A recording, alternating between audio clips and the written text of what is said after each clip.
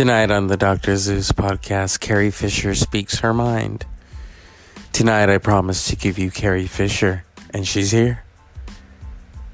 Hello, this is Carrie Francis fucking Fisher. Tonight we're going to talk about Drew Brees. What a stupid piece of shit. Stupid. But you know, he was spoon-fed bullshit, and he even tagged the president in his tweets. What a piece of dirt. And don't get me started on those of you who think the movement is crazy.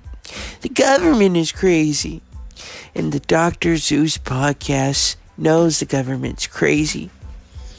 It's like one big clown car, okay? I'm Carrie fucking Francis Fisher, and I've approved of this message. And we'll be right back after these messages.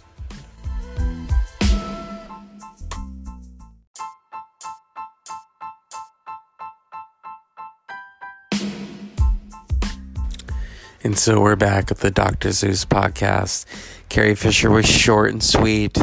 And so as always, unpleasant dreams because I have no time.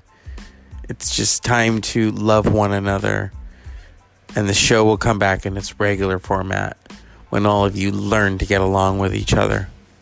Don't make me turn this car around.